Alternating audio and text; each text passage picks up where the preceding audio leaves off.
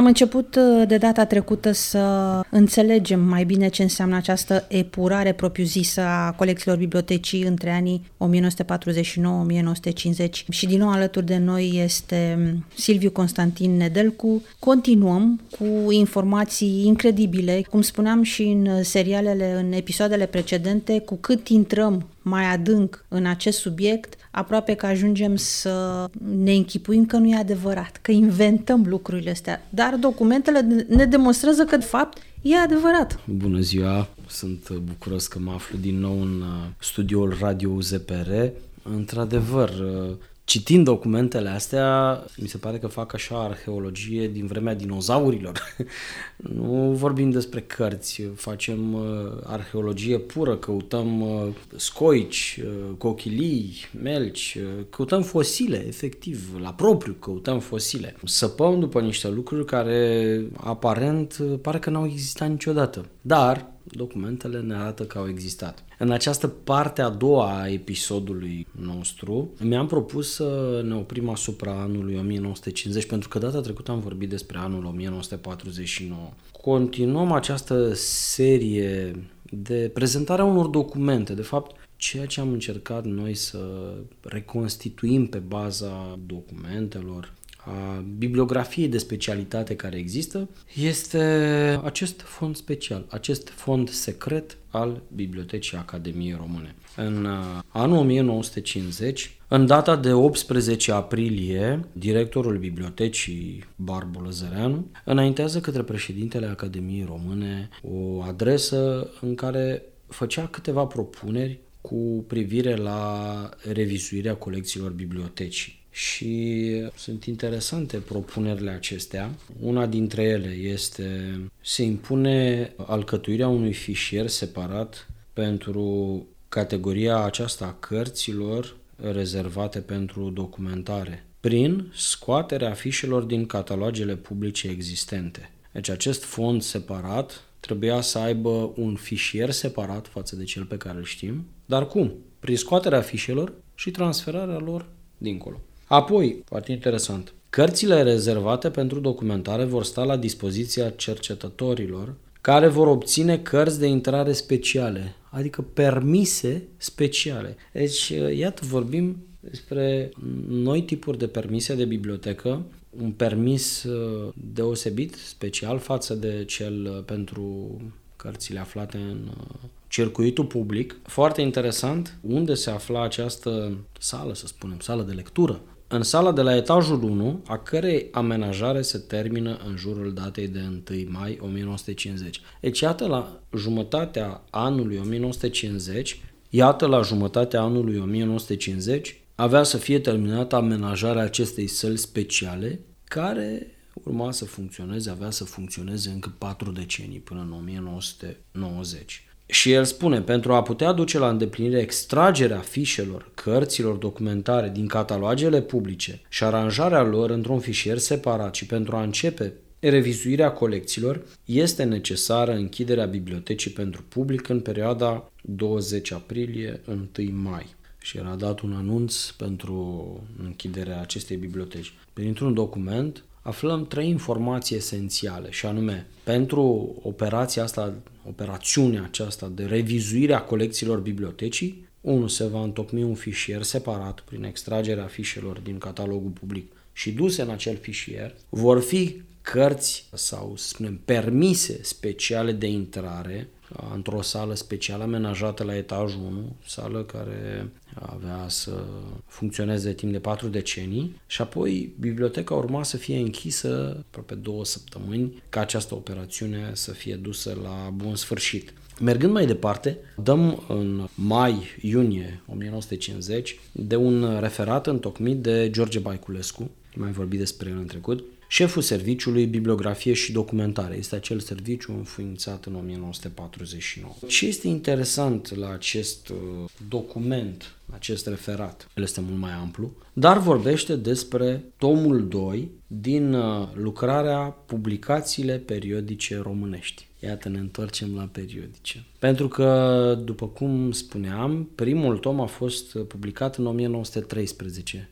este anul 1950, deci sunt aproape 4 decenii. 4 decenii de lipsă, timp în care nimeni nu a lucrat la acest tom 2. Din ce cauză? Simplu. El menționează acest lucru și anume lucrările n-au putut fi reluate din cauza lipsei financiare și a lipsei personalului. Deci nu exista personal, nu existau bani pentru a putea fi publicat. Dar în 1948, deci la finalul lui august, președintele Academiei decide să reia aceste lucrări, între care și acest tom 2. Acest tom 2 care, atenție, figura de la anul 1907 până la 1920. Atunci. El a fost tipărit până în 1918, dar e interesant că el era planificat să cuprindă până în 1920 toate aceste periodice. El urma să aibă aproximativ 1000 de pagini, care erau deja date la cules la tipografia C. Dobrogeanu Gherea din București. Literele AC fuseseră deja tipărite. Aici e o chestie foarte interesantă.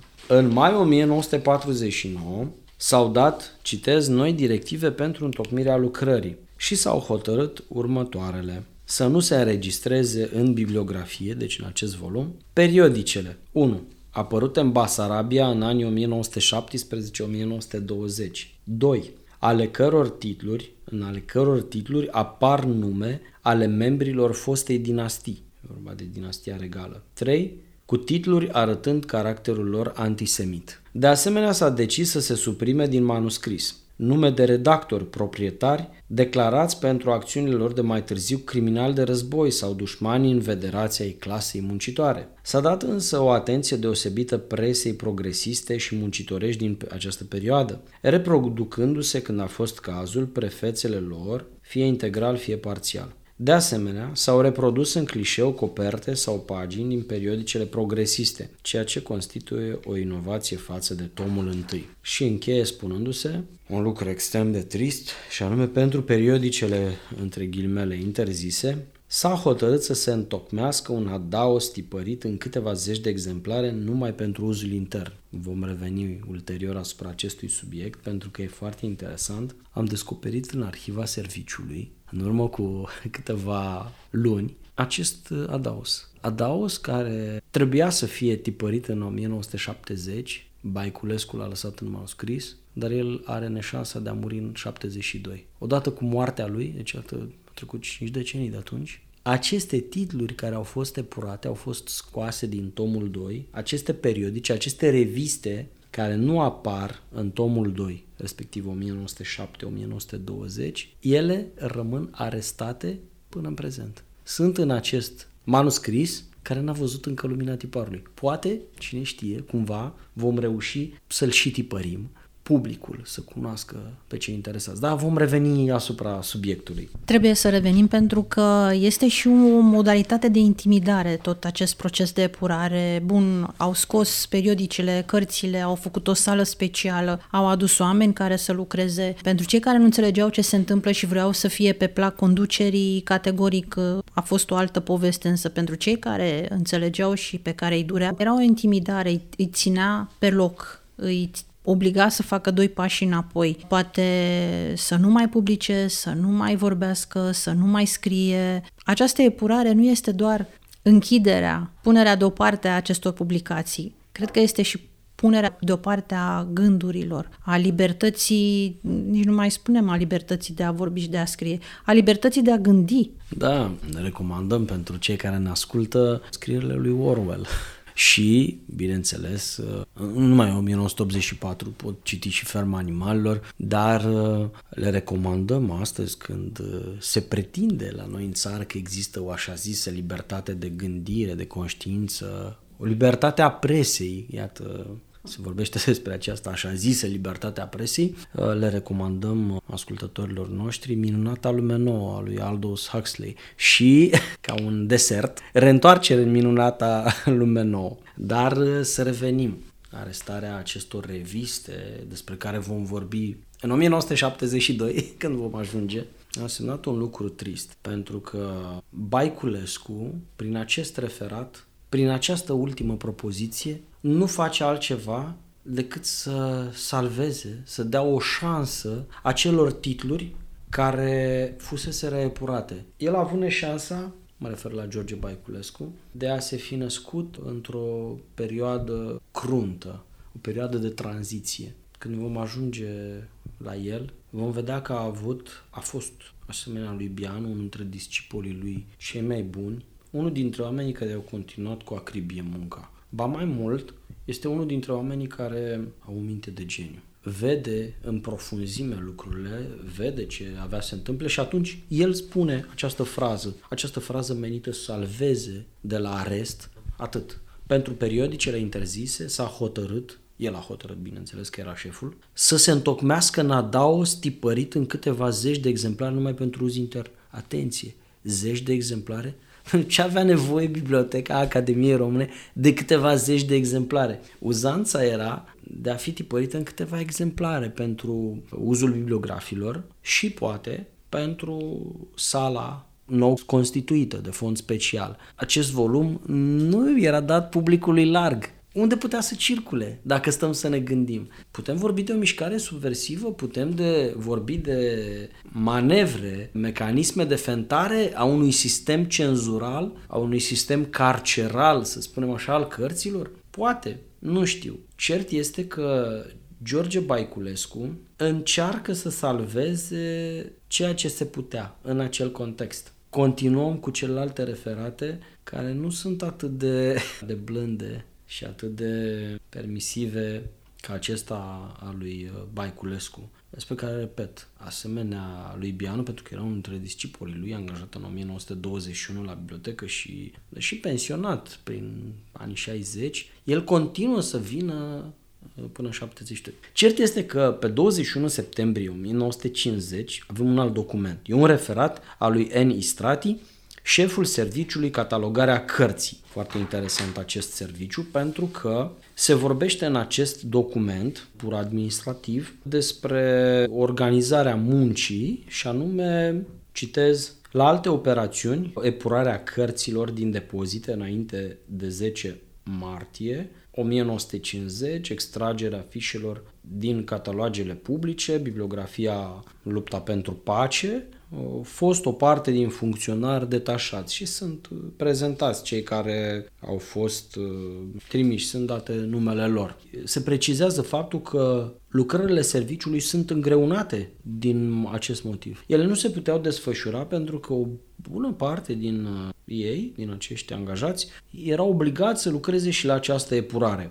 Nu e singurul caz. Vom vedea mai departe într-un raport de activitate pe trimestrul al 3-lea, 1 iulie, 30 septembrie 1950. Din 12 octombrie 1950, de la Serviciu Clasificarea Cărților. E un document semnat de șeful serviciului Ioan Lupu. În acest document, la subpunctul 2, respectiv lucrări efectuate, este menționat faptul că, citez, în zile de 4-5 septembrie, tovarășii I.C. Ionescu, S. Morgenstein și Ioan Lupu, șeful serviciului, au lucrat la scoaterea din catalogele pe materia fișelor pentru cărțile epurate, scoțând în total 738 fișe pe materii. Apoi cele 3 persoane care s-au ocupat au mai avut alte 2 ajutoare, respectiv tovarășii Camarianu, C. Racoviță, care au lucrat în primele 10-12 zile ale lunii iulie la scoaterea din catalogele pe materii a fișelor cărților epurate. Deci iată 5 persoane dintr-un serviciu, un serviciu care avea 9 persoane. Tot cu șeful de serviciu. Deci vorbim de mai bine de jumătate de serviciu care s-a ocupat de acest lucru. Un document extrem de interesant. Iar și revenim la această acribie proletară serviciului de stampe, dar e vorba de diviziunea muzică de data aceasta. E un raport comparativ între 1 octombrie 1949, respectiv 1 aprilie 1 octombrie 1950. Înainte de a vorbi despre lucrările făcute la muzică de la 1 aprilie 1 octombrie 50, trebuie menționat faptul că în perioada 1 aprilie 1 octombrie 49 nu a existat un funcționar, un bibliotecar, să spunem așa. Apoi, de la 15 octombrie 1949 și un an de zile până în octombrie 50 a fost angajată o persoană cu numele, este aproape indescifrabil, Maria Anamovici sau ceva de genul ăsta. Documentul este extrem de interesant. Vom da citire în mare parte a lui pentru că, repet, este întocmit deși redactat de mână, întocmit așa cu acribie proletară, prin a-și demonstra devotamentul față de sarcinile de partid trasate ce privește epurarea cărților. Citez. De la 1 aprilie la 26 aprilie, deci iată avem pe zile, foarte bine structurat. Am lucrat în colectivul de epurare din depozite, ca scriitoare a cărților epurate, introducând o ușurare a scrierii prin îndoirea hârtiilor sub formă de fișe. Deci iată și invenții, vorbim de ușurarea muncii. De la 26 aprilie la 1 iunie, epurarea materialului muzical cu operațiile conexe, lipirea etichetelor, așezarea în depozit după cotele crescânde. Apoi, parcurse 9261, e vorba de număr total, piese și volume cu și fără texte. Epurate, 646, scoase fișe, 182. Extrase, 101 note epurate din diverse volume, notate cotele, ușurând astfel cercetătorilor de muzică accesul la aceste volume. Deci, iată, epurarea reprezenta deja ușurarea accesului la aceste volume. În cursul epurării s-au mai notat cotele manuscriselor inventariate. Foarte interesant, vorbim și de manuscrise. Și a 375 dublete, precum și ale pieselor extrase spre a avea evidența lor. Aceste documente pe care le-am prezentat, și iată cele 5 documente, referate, adrese, rapoarte, sunt o primă dovadă a faptului că au existat mai multe persoane care s-au ocupat de scrierea acestor fișe și, cum vom vedea mai târziu, a registrului de fond special. Un document care nu are legătură cu operațiunea propriu-zisă a epurării colecțiilor bibliotecii cu fondul special este un document conex, dar datat în 1950, este adresa din 3 noiembrie 1950, semnată de Petre Constantinescu Iași, directorul Institutului de Istorie și Filozofie al Academiei Republicii Populare Române, către Biblioteca Academiei. Ce se menționează în acest document? Și anume, vă rugăm să aprobați colectivului institutului nostru care lucrează la problema repertoriul isfoarelor istoriei moderne și contemporane 1800-1900, consultarea cărților interzise din secolul XIX, precum și a cărților interzise din secolul XX asupra secolului XIX. Menționăm că acesta este singurul fond al Academiei rămas încă nelucrat de colectivul nostru. Deci, iată, trebuia să vină un director al unui institut de cercetare, un institut din cadrul Academiei Române, să facă o solicitare scrisă ca să poată obține permisiunea, accesul de a consulta aceste documente. Nu am găsit un răspuns, avem notat de mână doar da, atât.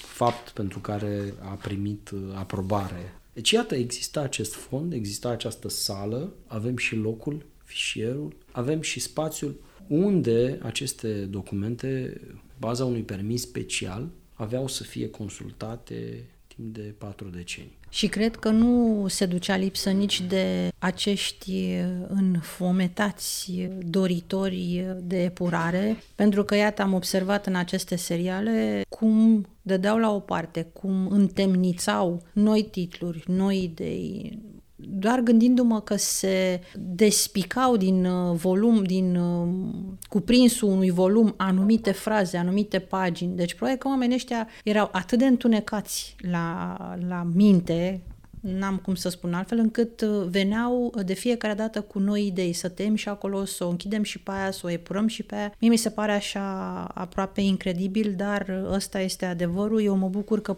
beneficiem de aceste documente. Am spus-o și în serialele trecute, m-aș bucura să existe oameni care să vină să bată la ușa Bibliotecii Academiei și să spună vrem să le vedem, vrem să le studiem, ca să nu se mai întâmple și astăzi același lucru. Cum bine spuneai, la un moment dat, din păcate și astăzi, asistăm la o alt fel de epurare, la o alt fel de cenzură, la niște metode, eu copil fiind am prins multe lucruri din ceea ce-mi spui și le auzeam și la cei din jurul meu, am crezut că nu se va mai întâmpla, dar din păcate se întâmplă, este cenzură, este epurare, e clar că istoria se repete, e clar că nu învățăm nimic, dar avem steluța aia sau nu știu, planeta aia de speranță că poate unii se vor uita la aceste documente, te vor contacta, ne vor contacta pe noi, să se trezească cineva să spună, hai să punem stop, dacă vorbim de libertatea presei sau 15 miliarde de edituri care scot cărți, lasă omul să spună ce vrea, nu te obligă nimeni să-l citești. Da, e o mare problemă cu cenzură, că definitiv despre asta e vorba, de cenzură. Fenomenul acesta al epurării, el se va stopa la un moment dat. Dar ce va rămâne?